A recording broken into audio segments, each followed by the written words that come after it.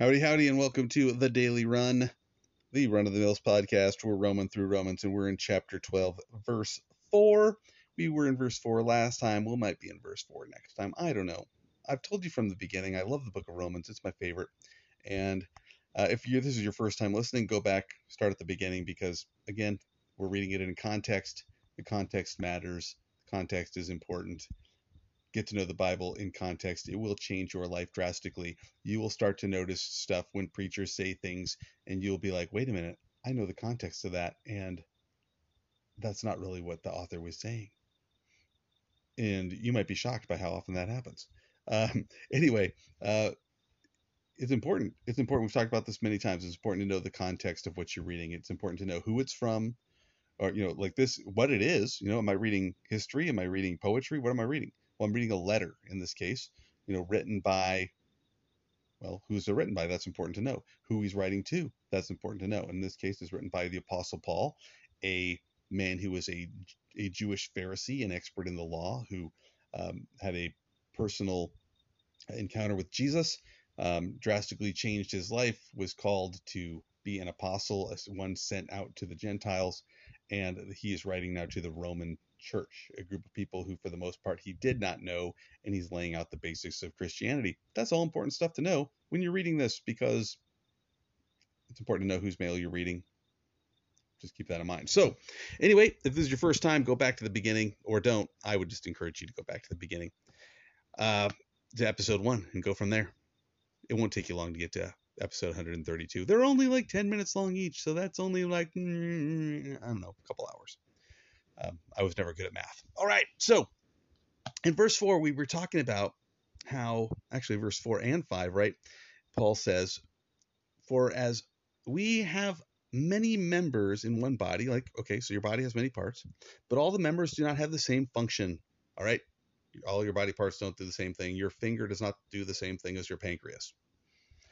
He says, so we, being many, are one body in Christ, and individually having I'm reading really badly today. I'm going to read that again. So we, being many, are one body in Christ, and individually members of one another. So I wanted to focus on a couple of things, and again, he's talking about how our body has many parts, and we're the body of Christ, and so we are different parts. The body of Christ, each individual, we are important parts of the body.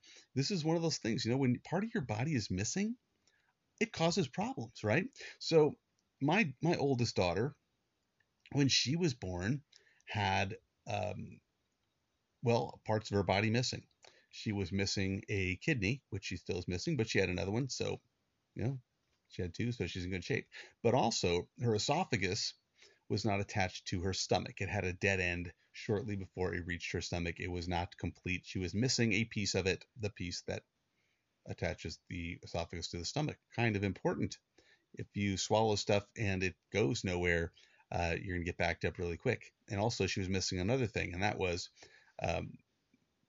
she had a hole, and a hole is a missing thing, right? So she had a hole between her esophagus and her trachea. So anything she did eat could end up in her lungs. So that's definitely a problem.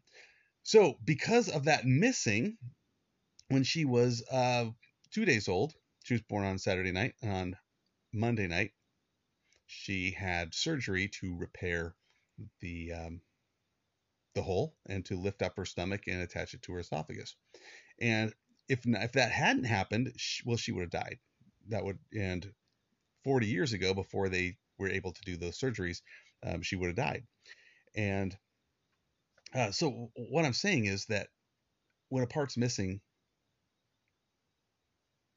it causes problems. When there's a part of the body that's not doing its job, when there's a part of the body that's not operating as it should, it affects the rest of the body. And this is one of those things that when I was pastoring a church, I used to say to people a lot. And that was that I would hear people say things like, well, I didn't go to church for a month and I realized like I didn't miss anything. I just watched some sermons at home, or I went up in the mountains and I had church by myself in the mountains. And I would point out a couple of things. Well, first of all, you can worship by yourself in the mountains. You can praise God in the mountains. You can pray out in the mountains. You can study God's word out in the mountains. You can meditate upon God's word out in the mountains. But you can't have church by yourself out in the mountains. Why? Because the church is not one person. The church is the parts of the body, right? The body of Christ is the church. And so if you sit at home and watch church on TV and that's your church, what you're getting is maybe you might be getting instruction. You might be worshiping. You might be dwelling on God's word. You might be praying, but you're not fellowshipping with other believers. And here's the problem. Far too often, we don't even realize how we're acting in selfishness. And I realized this myself recently because I attend a church and I don't really have an official role there. And that's new to me after 17 years of having an official role in a church. I went and I knew what my role was. They said, this is your role. And I did that. And so here I am at a church and I'm like, well, what if I don't get anything out of the message? What if I don't get anything out of it? Maybe you've thought that. Maybe you've been at church like, well, I don't really get anything out of this. You know what? That's okay. That's okay, because here's the thing. The primary reason for attending a worship service with other believers is not so that you can get something. It's not so you can get something. That's backwards. That's backwards. In fact, I'm going to flip over here. I'm going to read this verse because this is really good. In the book of Hebrews, so we have to flip over Matthew, Mark, Luke, John, Acts. Right before the book of James, we have the book of Hebrews. And in Hebrews chapter 10, let's see, where is it? No, it's 21. See, I should have marked the page because now I'm flipping slowly, because as I'm talking and flipping at the same time, I'm having a difficult time finding what I'm looking for. So, hey, if you ever do a podcast, make sure you mark your page ahead of time and don't like suddenly in the middle of it go, hey, I'm going to look up this verse. And then be like, wow, now I can't find the verse because for some reason I thought it was highlighted in pink and it's not highlighted in pink. But anyway, it's you see, this is why I wanted to read it. I wanted to read it because I, for years, have been saying Romans 10:20, or sorry, Hebrews 10:20, but it's Hebrews 10:25 is what I wanted to read. And so I'm looking at Hebrews 10:20, and I'm like, wait a minute, this is not the verse I'm looking for. So anyway, this is the verse I'm looking for, Hebrews 10:25. It says this. Actually, let's start in 24. It says, and let us consider one another in order to stir up love and good works, right? So who are we considering? One another. All right, let's keep going. Let us consider one another in order to stir up love and good works, not forsaking the assembling of ourselves together.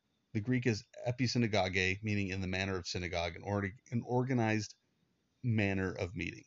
Let us not forsake the meeting together, as is the manner of some, but exhorting one another or encouraging one another, and even more so as you see the day approaching.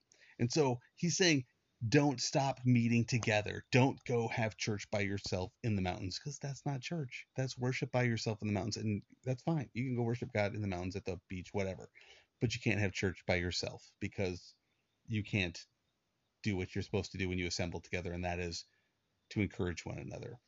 You play a part. And so here's the thing. You might say, I didn't go to church for the last 2 weeks, and I didn't miss out on anything. So think of it this way. Your body. Let's say your hand decides, well, let's say both your hands just decide they're not showing up today. Well, your hands might have no problem with that. The hands might be like, hey, that was easy. We didn't have to do anything. We just chilled out. We enjoyed our hand time. But what suffers? Well, the mouth is saying, I need food in me, because the stomach is asking for food, because the body is asking for nutrients. And now I got to figure out another way to feed myself. And the hands don't notice the difference for a while. But eventually, are they impacted? Are they negatively affected? Absolutely. And so here's the thing. If you've been one of those people that have saying, well, I didn't go and I didn't miss out on anything. Yeah, that's a selfish mindset. That's a mindset of the flesh. That's wrong. You need to repent and say, God, forgive me. I've been making worshiping you and gathering with other believers into something about me. And instead, I should have said, like, by me not being there, who missed out? Who missed out on the word of encouragement that I had? Who missed out on a kind word? Who missed out on me praying for them? Well, here's the thing that happened with me personally. I realized I wasn't doing that. I was going and I was sitting, but I wasn't looking for people to build relationships with. I wasn't looking for people to encourage. And so just recently I decided, like, I got to make that effort. I got to make that effort. And I told my daughters, like, we'll stay at church longer. We're not going to, like, be in a hurry to get out of here. And part of that was for them so that they could spend time with their friends, but also it's for me, because I need to make myself do something that doesn't come naturally, and that is one-on-one relationships with other people. So, hey, if you've been one of those that have been trying to do church by yourself, you can't. Church is not yourself. Church is the body. It's the people. You're not a church of one. So maybe that challenged you today. Maybe that encouraged you one way or another.